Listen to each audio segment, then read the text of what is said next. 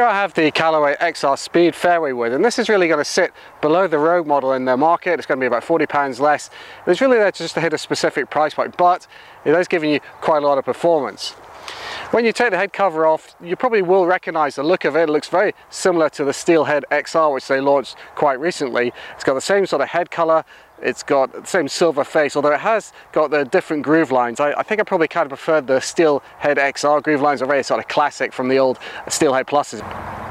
There's just a fixed hosel with this club, and it comes in a variety of lofts from 15, 17, 19 or 21 degrees. So it's quite a comprehensive range, maybe not quite as comprehensive as the Steelhead XR, in which you had all sorts of different lofts, including specialized ones like those Heavenwoods.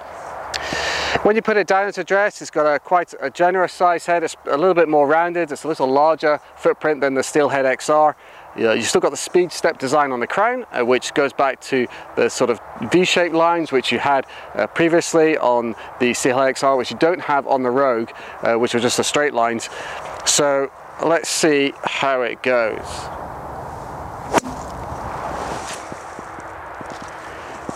And this is a very easy to launch club. It actually feels quite light. They've got a premium Hazardous Project X shaft in here, which is a really good shaft actually. It's very similar to the one they had in the Epic driver.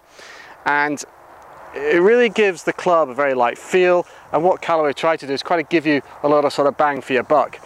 The speed of the club comes from the face. There's a next generation variable thickness face in there.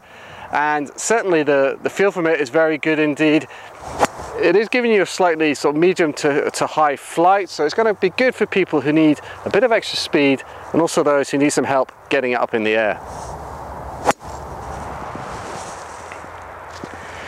Now I've had this on GC2 launch monitor just to see how it compares against the previous models, and compared to the Steelhead XR, it was actually giving you a little bit more ball speed. It was launching about a degree higher, had maybe 100 RPM less spin, and that was giving you an extra 4 yards of carry. And I think that really is a combination of the face and possibly of that lighter shaft as well.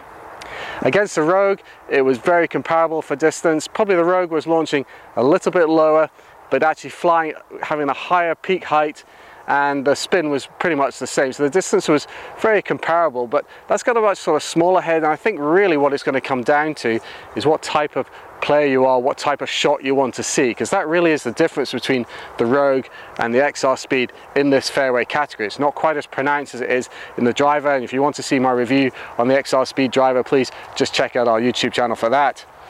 This is going to be a much closer call. As I said earlier, there's only about £40 difference between the two, but in terms of sort of no-nonsense point and shoot fairway, then the XR Speed is very good indeed, and it's priced very competitively against some of the other fixed hosel and sort of distance fairways that are out there in the market, and I think it'll do quite well. And if you like your Callaway fairways and you like them light and easy to hit, then the XR Speed is definitely one to check out. That's all for me today. Hope you enjoyed it. Please leave some comments below, let me know what you think, and for more reviews please just subscribe to our YouTube channel or go along to the website at golfalot.com.